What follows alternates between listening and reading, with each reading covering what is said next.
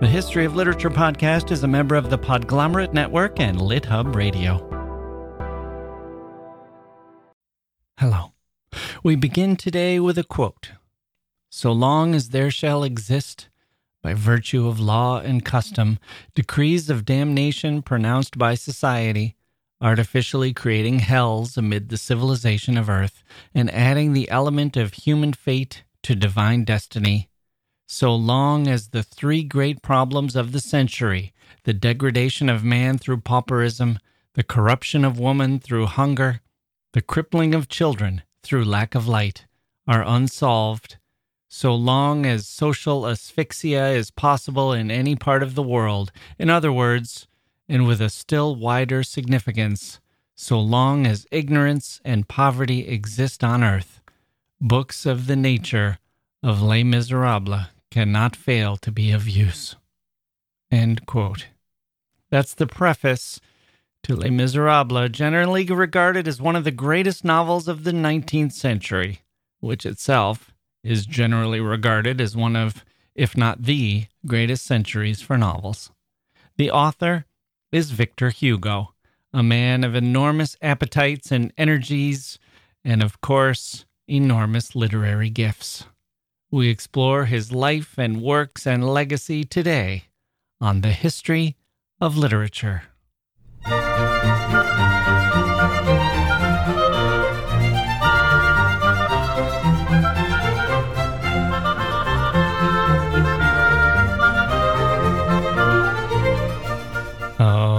Okay, here we go. Welcome to the podcast, everyone. I'm glad to be with you today. I am Jack Wilson, doing my best. Victor Hugo today. What a mountain of a man, an absolute mountain. Speaking of which, the mountain, well, I'm getting ahead of myself. A mountain figures into the story here, which we'll get into. This guy, man, what an incredible life and an absolute passion for literature. That's one of the nice benefits for me as someone who loves literature as much as I do. When you encounter a writer who's absolutely gaga for literature, not just as a way to make money or a way to express himself or herself or that kind of thing, but someone who looks back at the history of the world, let's say, and kind of thinks that the best way to understand it is through literature, and looks at the future and thinks the best way to solve humans' problems are through literature. I am partial to that view, and Victor Hugo had it. He believes in literature, along with lots of other things like passions and appetites and rectifying injustices and celebrating humanity.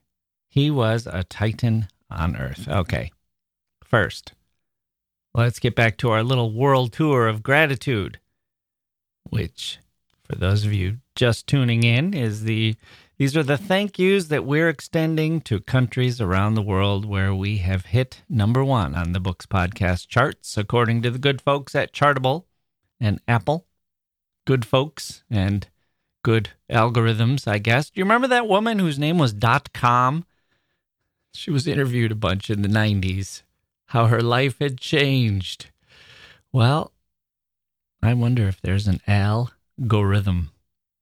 He probably goes by Alan or Alfred now, I suppose. Moving on, our nation of the day is Estonia. Yes, it's our second country in a row that borders Russia. We'll see how many of the 14 nations have made it on our list. We're sort of penciling those in. So far, I think we've had 4: Norway, Finland, Lithuania, and now Estonia. Estonia has a fine literary tradition, even though, as is the case with many smaller countries who are in the thick of things, centrally located, surrounded by powers, they have often been overrun by their neighbors, politically and culturally. Sweden, Germany, and Russia have all had their day of dominance in Estonia. But Estonian, the language and the literary culture, has survived nevertheless, with some rich traditions in folklore, and their contemporary literature includes some very fine novels and poetry. And in the 19th century, Juhan Liiv was one of Estonia's finest and most famous poets. For the past 50 or so years, they've given out the Johann Lieve Prize for poetry, and the winner is given a leather shepherd's bag handmade by a local artist. What a nice gift, and what a nice country. Thank you, Estonia, for appreciating literature and for helping to make the History of Literature podcast the #1 books podcast in your country. And all our hopes and best wishes are with you during this period of global turmoil. Please stay safe. Victor Hugo. It would have been nice to have France as our #1 this episode, but we shall have to wait. We've got some work to do there. We peaked at number 13. Ouch. Not even in the top 10. Maybe we need to do a French month or something. Although, now that I think about it, that might drive our numbers down. I'm sure they would be disappointed, let's say, with what we come up. Anyway, we still haven't really covered Flaubert's life, although our Madame Bovary episode, which was kind of more about my life, it's the one where I told the story about my trip to Tibet. That's been very popular. But who cares about Jack Wilson? Not me. Certainly. Not when there's a prose monk like Gustave Flaubert waiting to have his story told. We'll have to put that on the list. But first, Victor Hugo. Flaubert knew Victor Hugo. Hugo astonished him. They were about 20 years apart. Hugo was older, but they were friends. Flaubert defended Hugo's literary reputation at times, although he didn't love all of Hugo's books.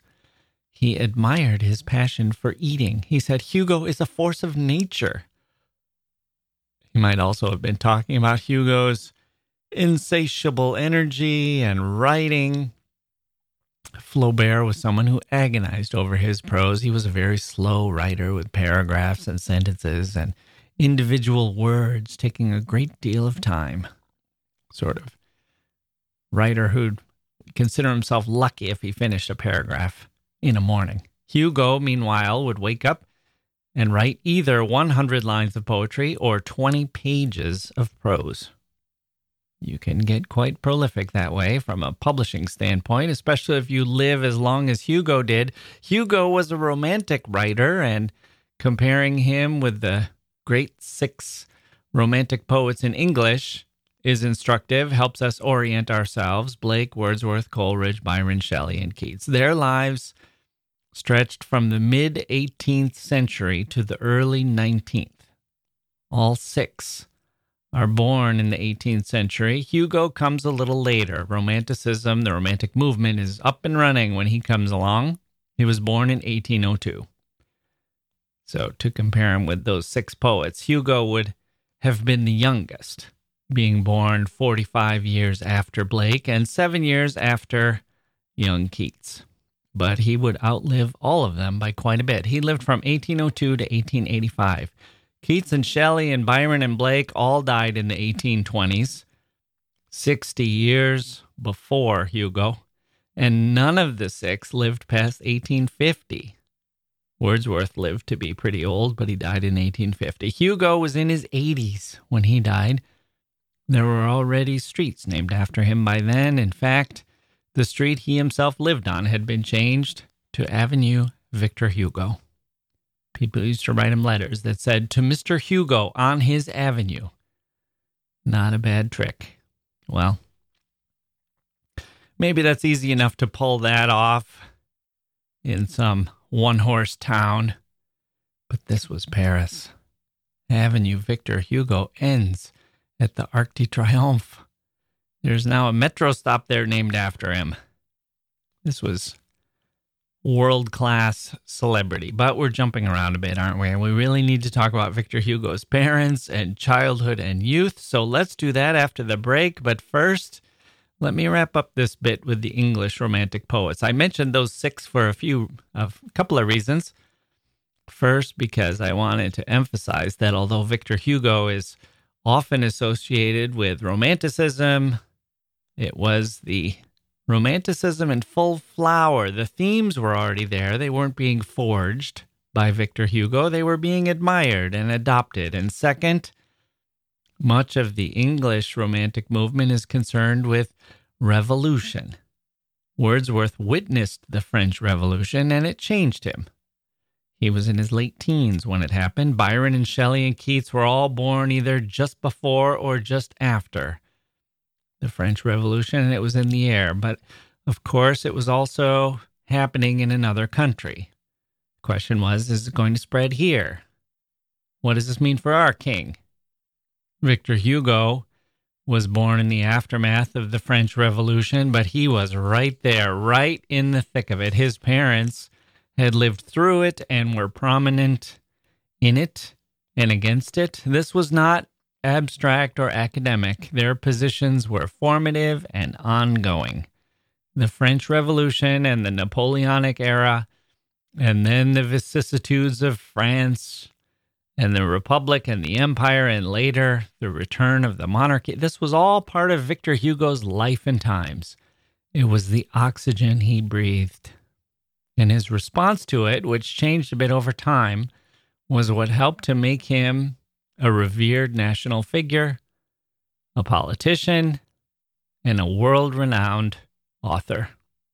So, let's back up to the first days of the 19th century, not just to the birth, but the conception of Victor Hugo, which was important to him.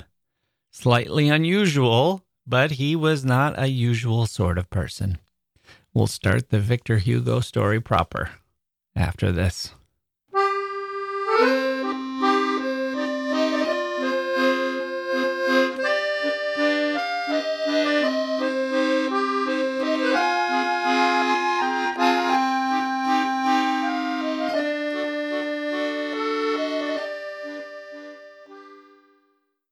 Hey grown-ups, the Cat in the Hat Cast is a new podcast from Wondery, perfect for the whole family. Join the Cat in the Hat and your favorite Dr. Seuss characters as they get whisked away on a new adventure every week. Fish dreams of creating his very own polite and quiet podcast. That is, until he gets a surprise visit to his Fishbowl podcast studio from the Cat in the Hat himself, and it becomes very clear that the cat has other plans for the podcast, and those plans are the opposite of quiet. The cat may be disruptive, but it turns out he's also a great help to get fish out of all kinds of predicaments. Bursting with music, silliness, and rhymes, the Cat in the Hat Cast encourages us all to find fun that is funny in every episode. Sing along to new favorite songs, try your luck at Titanic tongue twisters, have some fun with wondrous wordplay, and most importantly, bring your family along for all of the adventures in the Cat in the Hat Cast. Follow the Cat in the Hat Cast on the Wondery app or wherever you get your podcasts. You can listen to the Cat in the Hat Cast ad-free right now by joining Wondery Plus in the Wondery app or Wondery Kids Plus in Apple Podcasts.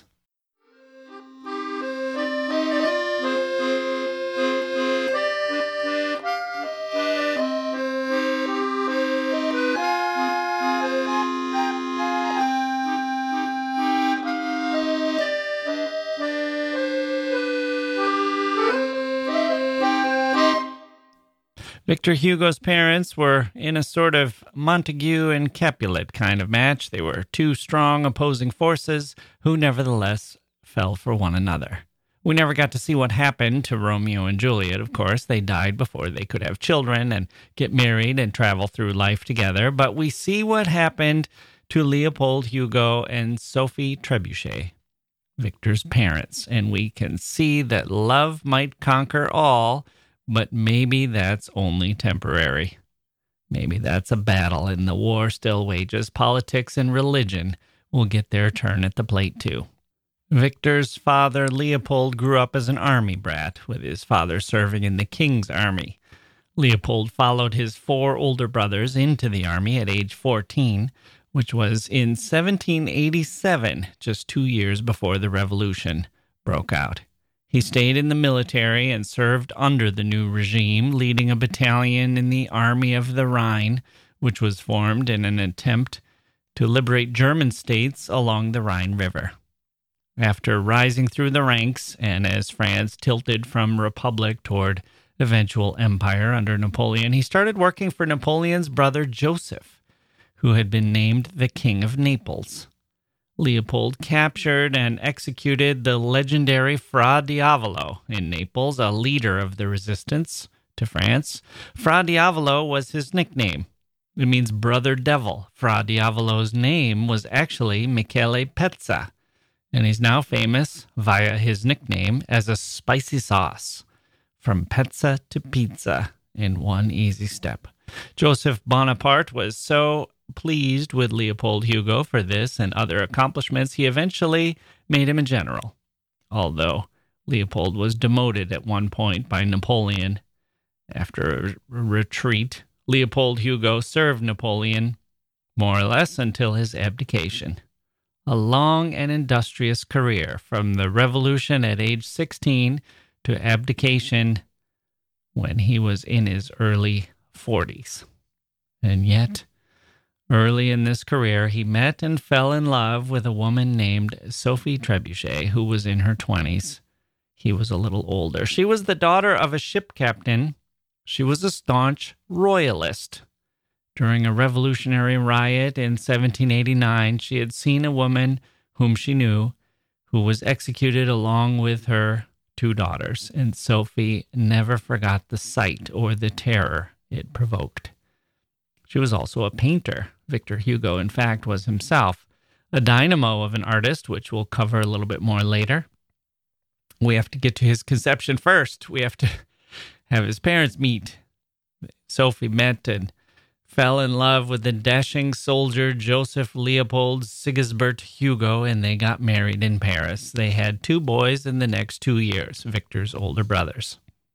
Already, there were cracks in the marriage, as Sophie wanted to live near home, and Leopold was traveling around from posting to posting as he rose through the ranks in the military. This would constitute Victor's childhood. He traveled from place to place as his father was stationed and restationed in various spots, and sometimes they didn't live with him.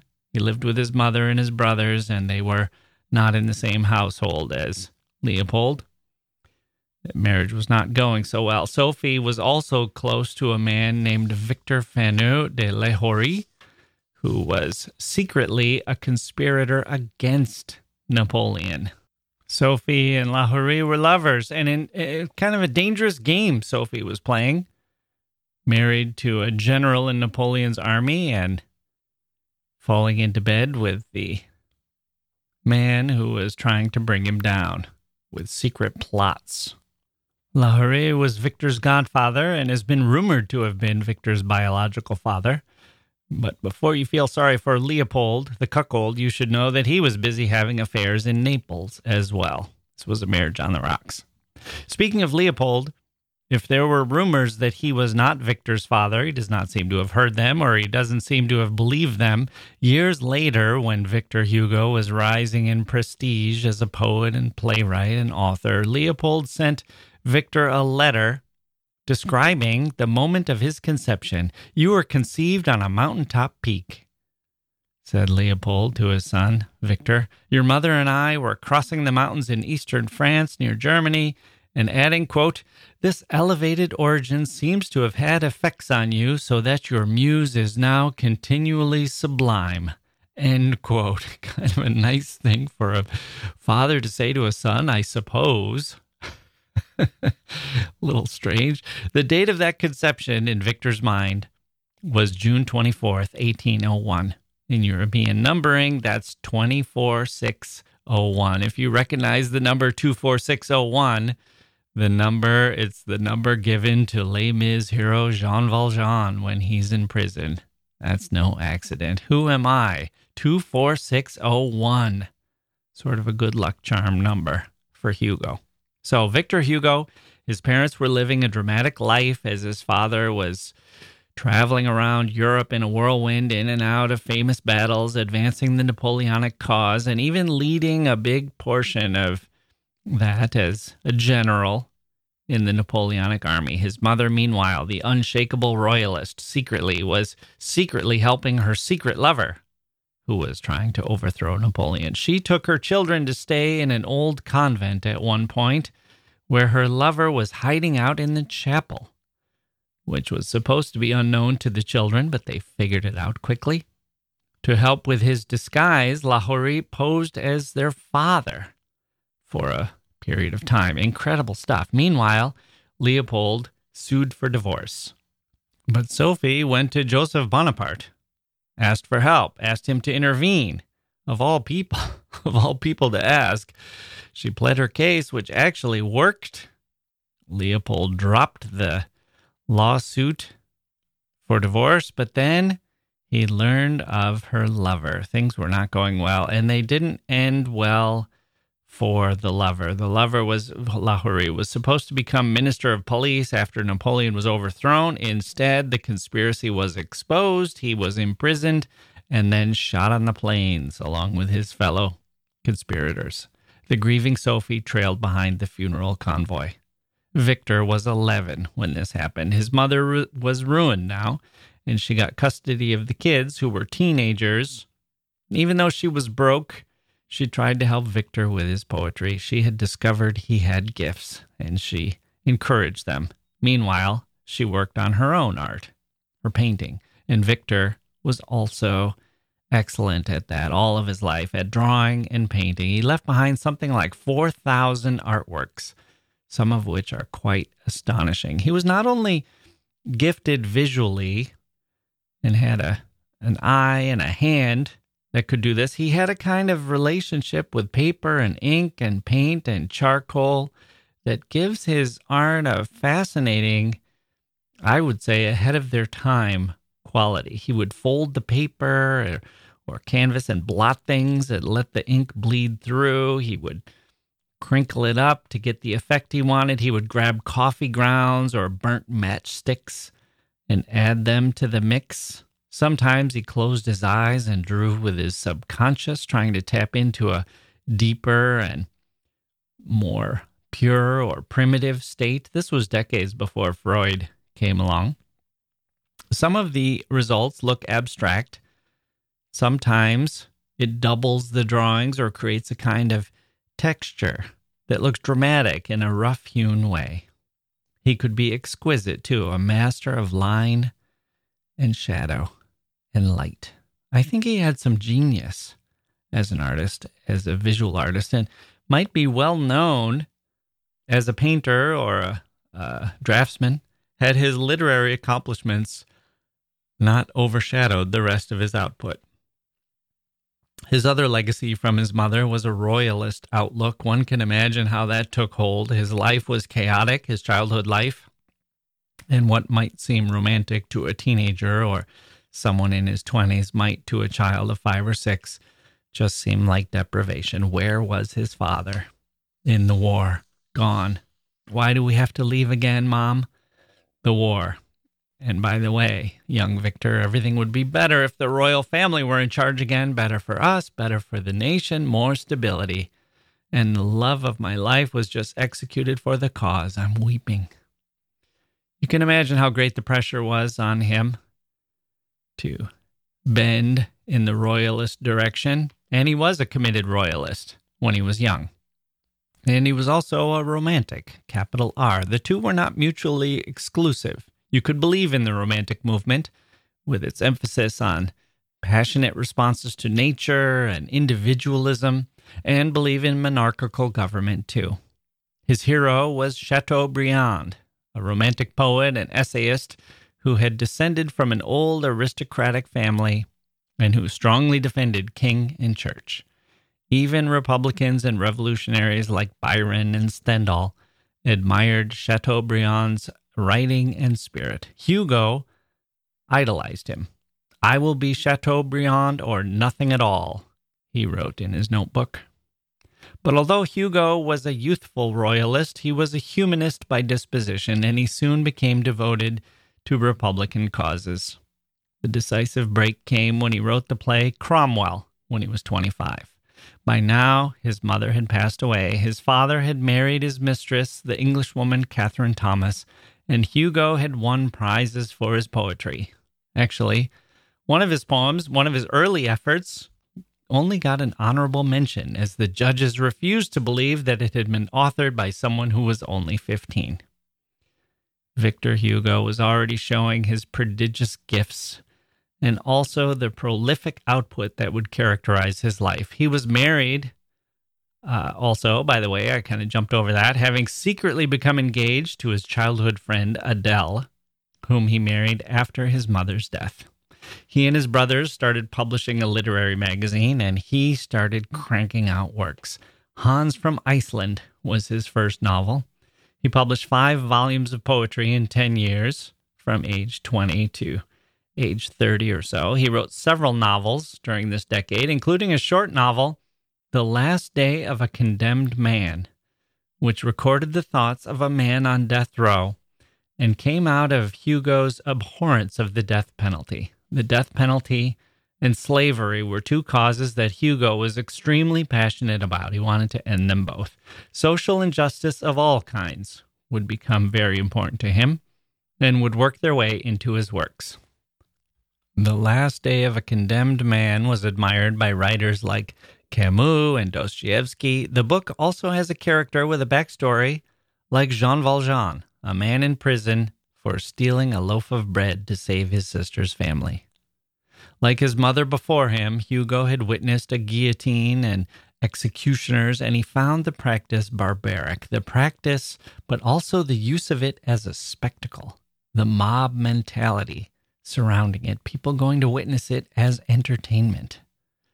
To receive the praise of Dostoevsky, who himself had been condemned to death and was headed to a mock execution before being reprieved, the last moment, is a testament to Hugo's empathic powers. And Dostoevsky credited him with the idea of recording a person's thoughts at the moment of crisis or distress, which Dostoevsky called a fantastic idea for fiction. He himself would later use it to great effect in novels like The Idiot and, of course, Crime and Punishment. The Last Day of a Condemned Man is an astonishing little book, very readable even today. It's a series of short chapters, some of them very short, with snatches of thoughts, recollections, ideas, descriptions of the prisoner's cell and condition, and ideas about what is to come. The first chapter, or paper as it's called, goes like this. This is The Last Day of a Condemned Man by Victor Hugo. Paper 1. Condemned to death. These 5 weeks have I dwelt with this idea, always alone with it, always frozen by its presence, always bent under its weight.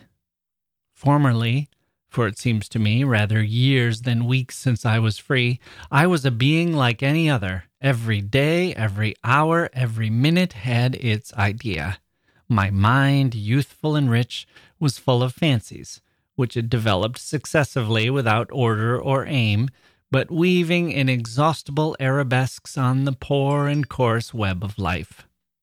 Sometimes it was of youthful beauties, sometimes of unbounded possessions, then of battles gained, next of theaters full of sound and light, and then again the young beauties and shadowy walks at night beneath spreading chestnut trees. There was a perpetual revel in my imagination. I might think on what I chose. I was free.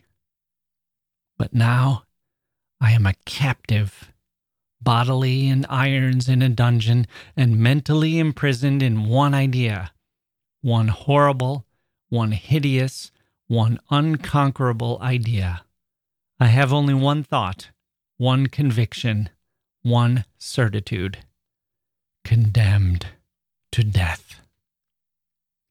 Whatever I do, that frightful thought is always here like a specter beside me, solitary and jealous, banishing all else, haunting me forever, and shaking me with its 2 icy hands whenever I wish to turn my head away or to close my eyes.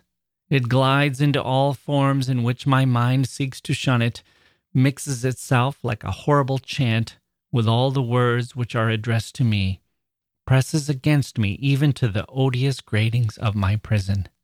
It haunts me while awake, spies on my convulsive slumbers, and reappears, a vivid incubus, in my dreams. I have just started from a troubled sleep in which I was pursued by this thought, and I made an effort to say to myself, "Oh, it was but a dream." Well, even before my heavy eyes could read the fatal truth in the dreadful reality which surrounds me, on the damp and reeking dungeon walls, in the pale rays of my night lamp, in the rough material of my prison garb, on the somber visage of the sentry whose cap gleams through the grating of the door, it seems to me that already a voice has murmured in my ear, "Condemned to death." That's the first chapter, first paper.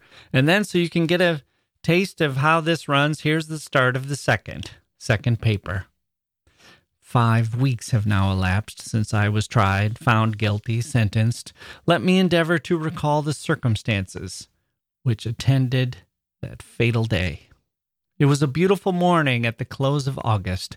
My trial had already lasted 3 days. My name and accusation had collected each morning a knot of spectators who crowded the benches of the court as ravens surrounded a corpse. During 3 days, all the assembly of judges, witnesses, lawyers, and officers had passed and repassed as a phantasmagoria before my troubled vision. The 2 first nights, through uneasiness and terror, I had been unable to sleep. On the 3rd, I had slept from fatigue and exhaustion. I had left the jury, deliberating at midnight, and was taken back to the heap of straw in my prison, where I instantly fell into a profound sleep, the sleep of forgetfulness. These were the first hours of repose I had obtained after long watchfulness. I was buried in this oblivion when they sent to have me awakened, and my sound slumber was not broken by the heavy step and iron shoes of the jailer, by the clanking of his keys, or the rusty grating of the lock, to rouse me from my lethargy. It required his harsh voice in my ear, his rough hand on my arm. "Come," shouted he, "rise directly." It continues in that vein. In 45 little chapters like this, I've given you the first 1.5, Hugo sets forth a world created in the mind of this prisoner who is condemned to death. It looks back, it looks forward, he tries to understand.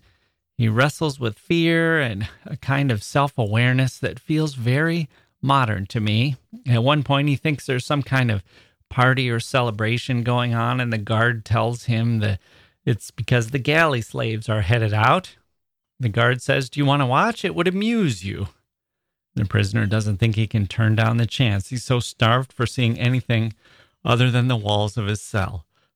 So he goes and watches from a window as prisoners in chains are dragged out into the courtyard, surrounded by spectators who are watching from the prison windows and applauding and cheering. The galley slaves, or future galley slaves, are allowed to dance and sing during this moment of transition, and the condemned man feels moved by this spectacle. His heart reaches out to them as they temporarily display their humanity in spite of their awful fate, and he starts to weep out of pity.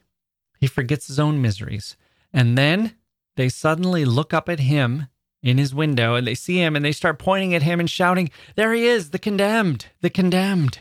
That's the condemned man," and the whole crowd is excited to see him. All of the windows, all of the faces in the windows turn toward him. Some of them are mocking him, and others envy him that he gets to die and avoid a life in prison. He feels this horror of recognition. He's been observing them, part of an anonymous crowd, but suddenly he's their object of fascination. He stands apart. He's the one who will die within days. He has a special status. "Goodbye, comrade," they shout. "Goodbye." It's really an unforgettable scene and a mark of Hugo's powerful imagination and deep-rooted sense of humanity in the face of extreme injustice, especially when it's doled out at the hands of powerful forces like the courts or the state. It's no wonder that Hugo was revered by the masses. He was the son of a count. Leopold had been named a count by his old boss, the King of Spain, Joseph Bonaparte, and they were descended from Victor was descended, therefore, from generals and wealthy families on both sides. But this book reads like the work of an underdog, which is where his heart was. He was not exactly living like an underdog, though. As his literary fame grew, so did the tales of his exploits. Somewhat debauched. I'm not sure how much of this is true, but according to the legends, Victor Hugo was one of the 19th century's great Lotharios. He later claimed that he and Adele had sex 9 times on their wedding night. Maybe that was an exaggeration. He also kind of puffed up the story of his own conception, relocating the fateful moment to Mont Blanc, which is a more famous mountain. And he said that it took place in a Roman temple of love, which wasn't true. It was actually a Celtic sanctuary. Today, there's a monument there to mark the occasion. I'm not sure how many monuments to literary sex there are of the locations. I mean, explicit plaques, or I guess maybe columns might be more appropriate. For Hugo's, I'm getting into uncharted territory here, people. I guess for Hugo's moment of conception, there's an engraved block of sandstone marking the spot. Here's where his parents did it. Pretty rare, I would say. I'm not sure why it's so rare. Is it our prudishness that prevents us from marking moments and locations like this? I'll tell you, I've never been to a monument to literary sex, I don't think, and I've probably been to 100 author graves. And yet I've never been to a single author conception site, even though in general, I'm a bigger fan of sex than death. Who isn't? Poor sex, always overlooked. Just kidding, of course. Overlooked. I've worked like a dog for 6 years to get to 5 million downloads with this podcast, and some joker probably gets that many views in 6 minutes on some porn site. But anyway, will that site tell you the rest of the story of Victor Hugo's writing career, including The Hunchback of Notre Dame and Les Miserables? I doubt it. But before we take our last break and get to those, maybe I should tell you a few more of Hugo's oddities, since we were kind of on that topic, or at least one more, since it sort of fits in with all this discussion of literary sex and pornography. There's a story that Victor Hugo wrote while naked. It's a nice idea, the great humanist writer stripping bare and writing in nothing but his humanity. But I think that was actually based on some misreadings of a letter he wrote. He mentioned that he was so devoted to writing The Hunchback of Notre Dame that he wanted to remove the temptations. His biggest temptation was to leave the house and go out on the town to parties and operas and whatnot. So to keep himself tied to his chair, so to speak, he took off his nice garments, wrapped himself in an old wool shawl, and got to work. The idea was not to be naked and unencumbered, but to sort of encumber himself in a way, like those guys I knew in college who would put their alarm clock on a high shelf in their closet so they couldn't just hit the snooze button in the morning. Hugo was like Odysseus, lashing himself to the mast. For him, it was the big wool shawl that would make it a step harder to escape to Parisian life. Because guess what? When I said parties and operas and whatnot, the whatnot there kind of stands for brothels. Hugo, by some reports, was a great infuser of capital into the brothel industry. When Hugo died, the brothels closed for a day out of loving respect for their greatest patron. And one of the Goncourt brothers claimed that a policeman told him that the prostitutes draped their genitals in black crepe out of respect for the departed. On firmer factual ground are Hugo's other great passions for eating and enjoying fine dinners. He loved to have parties of 20 guests or more, and he would eat oranges whole, some said, although some others say these were cut in quarters and dipped in wine. And some say that he ate the peels as well as a kind of party trick, or just because he was hungry. He also was reported to have eaten lobsters in the shell. It's hard to believe, but we do know that he loved to eat meat, enormous pieces of roast meat that he wrote about. in his letters. And when there was a siege of Paris and meat became in short supply, he went and tried what some other Parisians were eating. I don't have a record that he ever tried rat salami, which apparently was on some menus, but he did try horse. And he said it didn't agree with him, but he ate it. And when the city's zoo helped out with the siege by donating animals to the cause, Hugo sampled some more unusual animals, exotic animals, animals not normally eaten in Paris: stag, bear, antelopes, and elephant. Okay, enough of these rumors. Maybe we'll have a few more juicy tidbits, no pun intended, as we complete our look at Victor Hugo. But we need to move into his most famous works and discuss his mature years and his legacy. We'll have all that after this.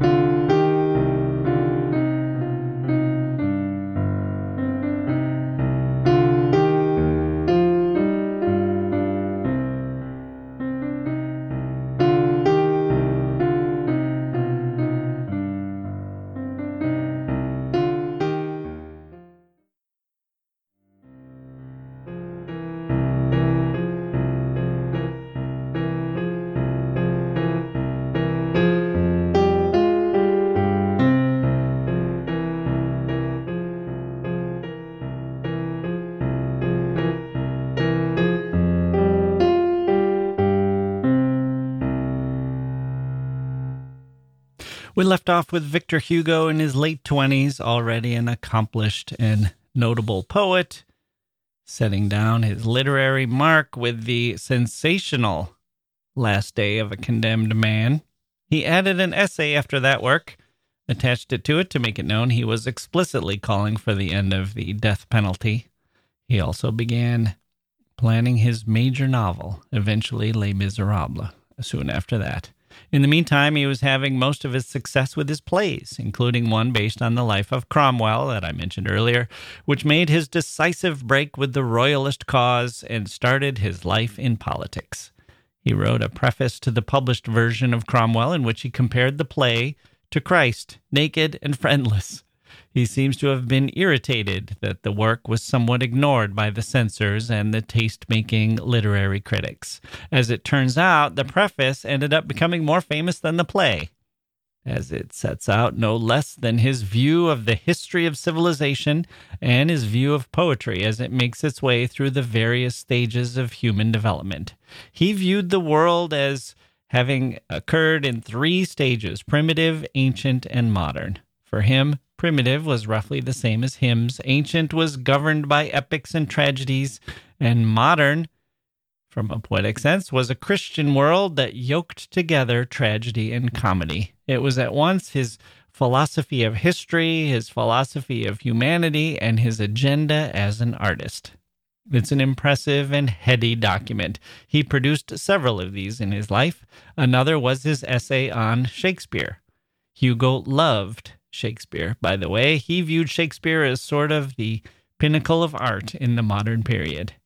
And in that essay on Shakespeare, he runs through his favorite authors and gives a kind of prose poem description of about 20 canonical authors. But let's stick to the Cromwell preface. I'll give you a taste of it. Here's how he describes the role of poetry in the primitive age. I'm going to read this because I think it gives you a sense of Hugo's thinking, not just about life, not just about humans, but the way he fused together literature, art, and humanity in his mind. Quote, "Behold then three great successive orders of things in civilization from its origin down to our days. Now, as poetry is always superposed upon society, we propose to try to demonstrate from the form of its society what the character of the poetry must have been in those three great ages of the world: primitive times, ancient times, modern times. In primitive times, when man awakes in a world that is newly created, poetry awakes with him. In the face of the marvelous things that dazzle and intoxicate him, his first speech is a hymn, simply.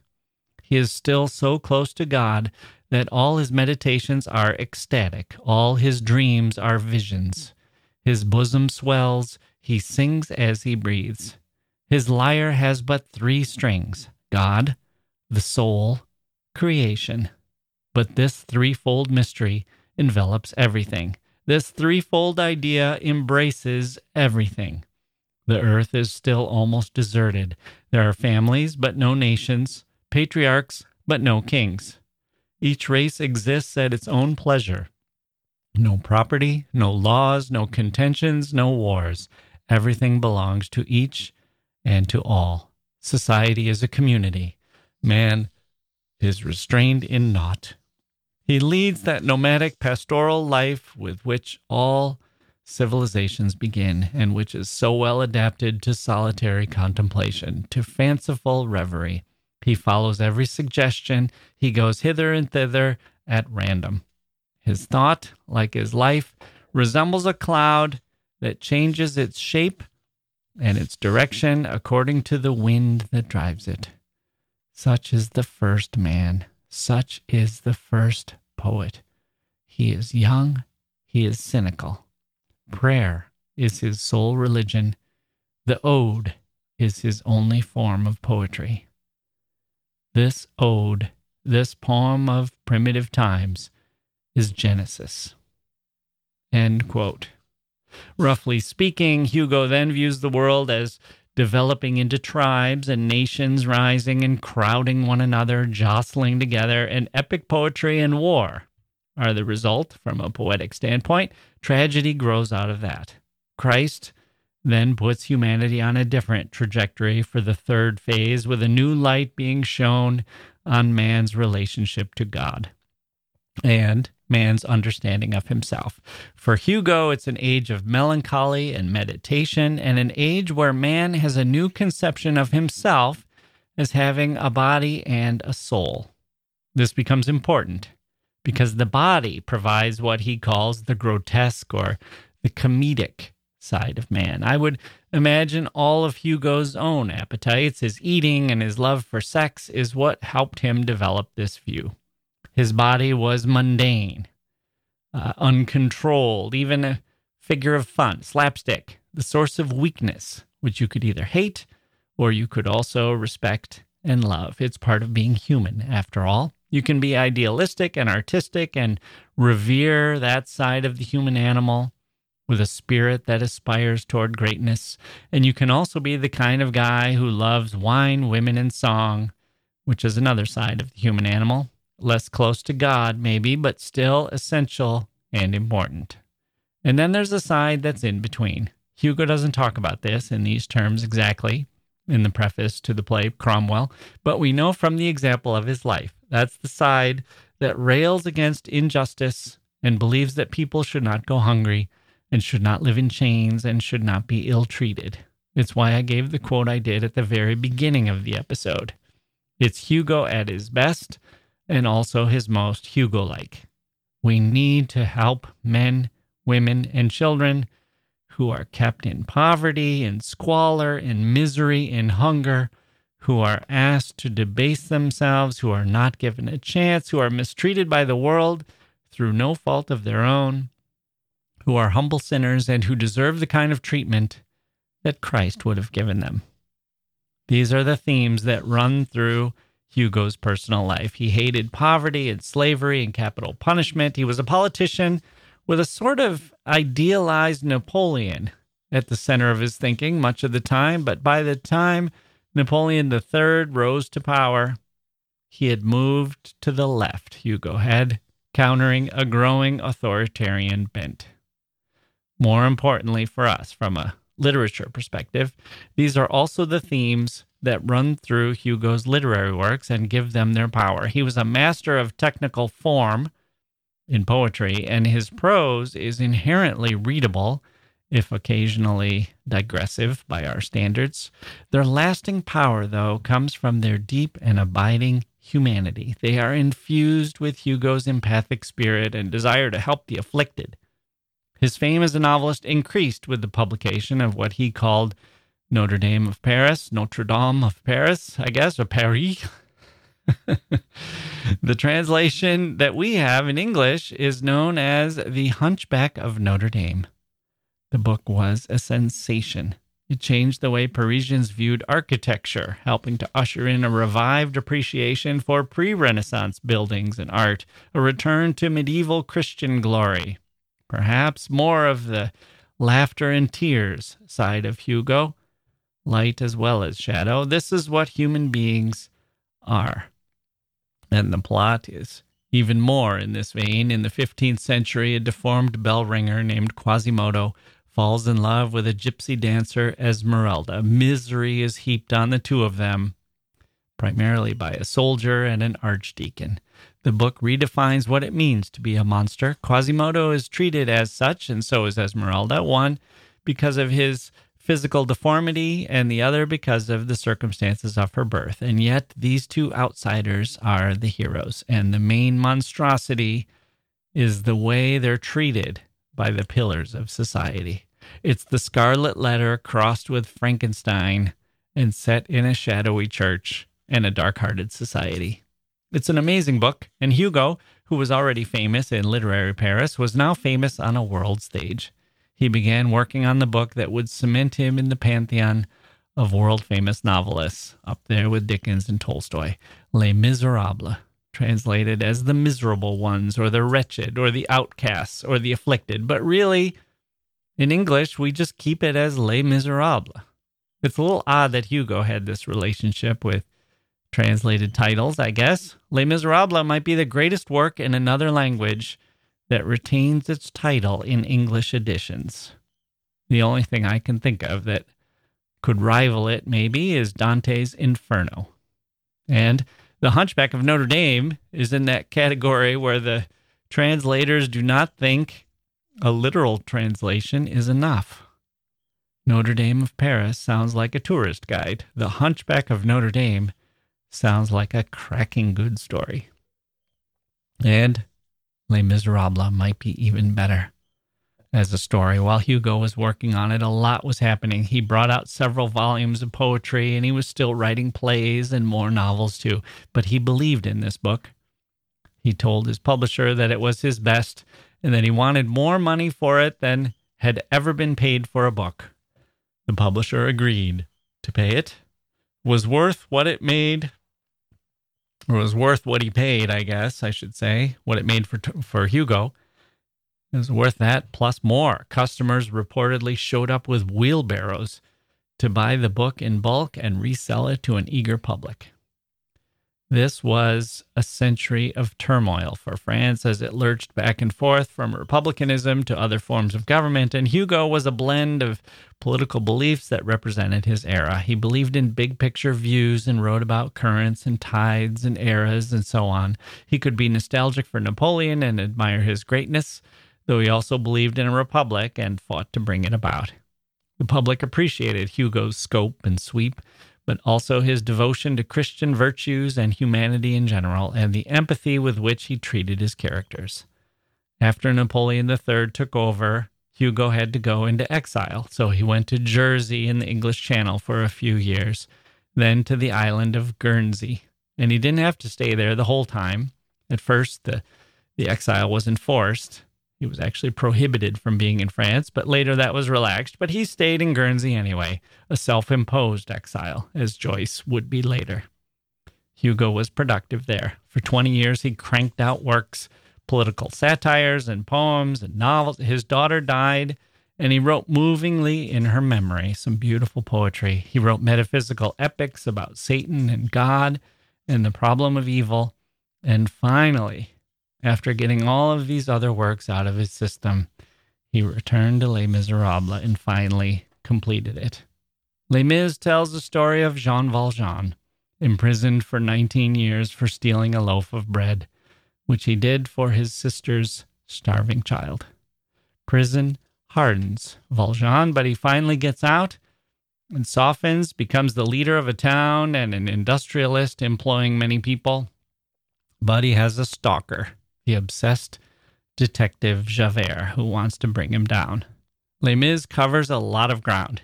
If you only know the musical, you know the highlights and the basic plot, but in the novel, There are many other passages and episodes that cover more history and have deeper insights into the characters and the human condition.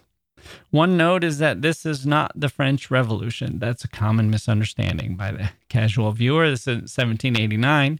The street barricades and that whole scene is part of a later revolution, one that took place in the 1830s, brought about due to conditions in Paris and the forthcoming death of the only man in the government who was viewed as showing any mercy to the poor.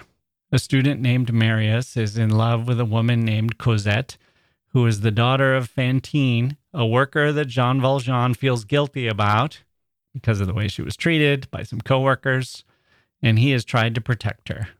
Jean Valjean tries to help Fantine and Cosette, even as he is busy escaping pursuit from Javert, and as Paris descends into chaos and revolution. Okay, Marius, by the way, is sort of a stand-in for Hugo, who himself had been a young student living in similar squalid conditions as Marius once upon a time.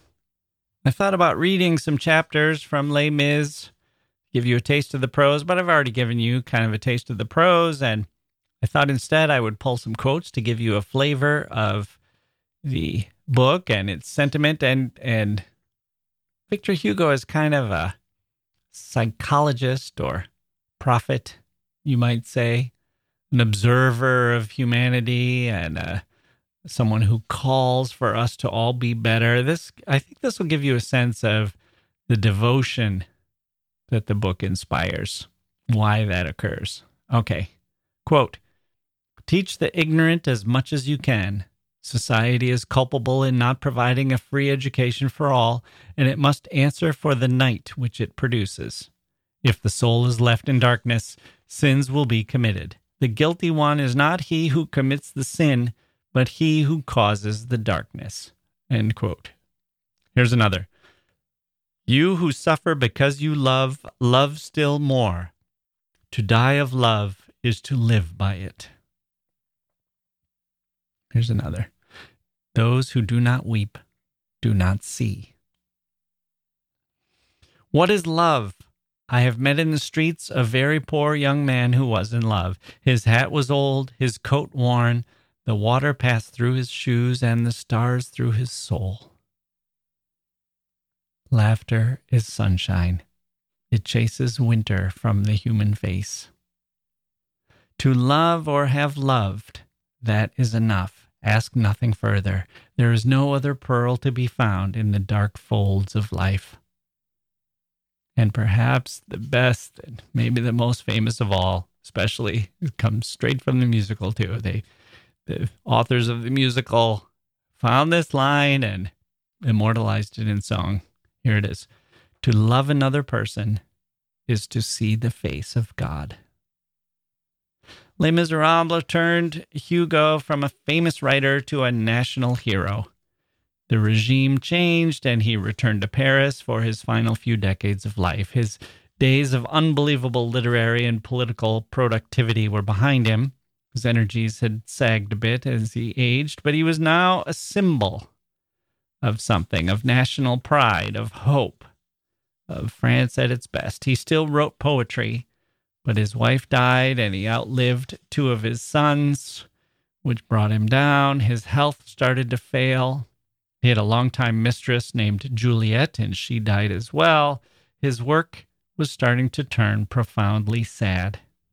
And finally, after a long life, he died. His body was placed under the Arc de Triomphe, lying in state. 40,000 people spent the night on the streets of Paris, getting ready to observe the casket as it was carried to its final resting place. It is said that 2 million people, I've seen estimates as high as 3 million people, came out to observe the funeral procession. Although Hugo's mother had been a devout Catholic and he had started life that way, Hugo had a long and antagonistic relationship with the Catholic Church. The church didn't like his works, which Hugo thought was because his works championed the poor and the suffering, which the church should have cared about more than it did. The Catholic press attacked Les Miserables, and Hugo kept track of these attacks, claiming that there were 740 times they criticized the novel in their pages. When Hugo's sons died, Hugo said, "No priests and no crucifix." When he himself died, he left some simple instructions. 5 sentences. He said, "I leave 50,000 francs to the poor. I wish to be buried in their hearse. I refuse orations from all churches. I request a prayer to all souls. I believe in God." End quote. He believed in God and in man, God's humble creature. He believed in man at his finest and man at his most vulnerable, in love and in sorrow, in laughter and in tears. He believed also in art and in living hard and in being compassionate. He believed in his predecessor poets and the people who would one day read his works. He wrote once that in the 20th century, there would be no wars, no scaffold, no hatred, no boundaries, no dogma. All that, he said, would be dead, and humans would live. We are still working toward those goals here in the 21st, but we know that Hugo believed in those principles as worthy ones, and he believed in God and poetry as the way to bring them about, and he believed in the capacity of humans to do it. He believed in God. Yes, but he also believed in literature, and he believed in us.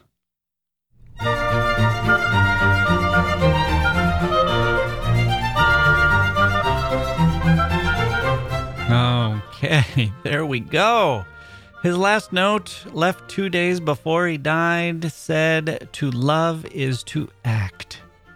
So let's go out there and go all Victor Hugo on the world, loving it before it melts or blows itself into smithereens. How's that for a bit of sunshine? I've told you before I like a few clouds in my coffee. Maybe you'll need to help me along, boosting me up, loving your fellow neighbors, and helping out those in need. I will do my best too. And I'll be back with more literary goodness. It was good spending time with Victor Hugo, and I can't wait to spend some time with Sylvia Plath. That's coming up, and Asya Wevel also coming up, and more romantics like Goethe. Yes, that's still on the list. How about Sigmund Freud? A 2-parter for that guy, I think. How could we possibly cover him in just one episode? His legacy alone, including his impact on literature, is probably going to take us an hour. Lots of literature left to discuss, and we'll try to sprinkle in some fun episodes as well.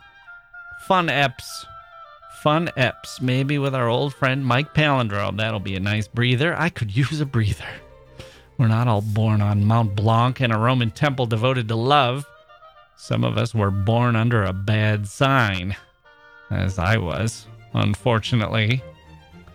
The sign had a downward arrow that said, "Unlucky baby," and it was pointing straight at me. I asked my mother once why she didn't just ask to be taken to a different room. I mean, what kind of sign is that to have around in a maternity ward anyway? Why take a chance on what it would mean for me in my life? I might end up a failure, which is basically what happened. So why, Mom? Why stay under that bad sign that said "unlucky baby"? She just stared at me for a moment and then said, "You're lucky in my eyes." Thanks, Mom. Not helpful, but thanks. I'm Jack Wilson. Thank you for listening, and we'll see you next time.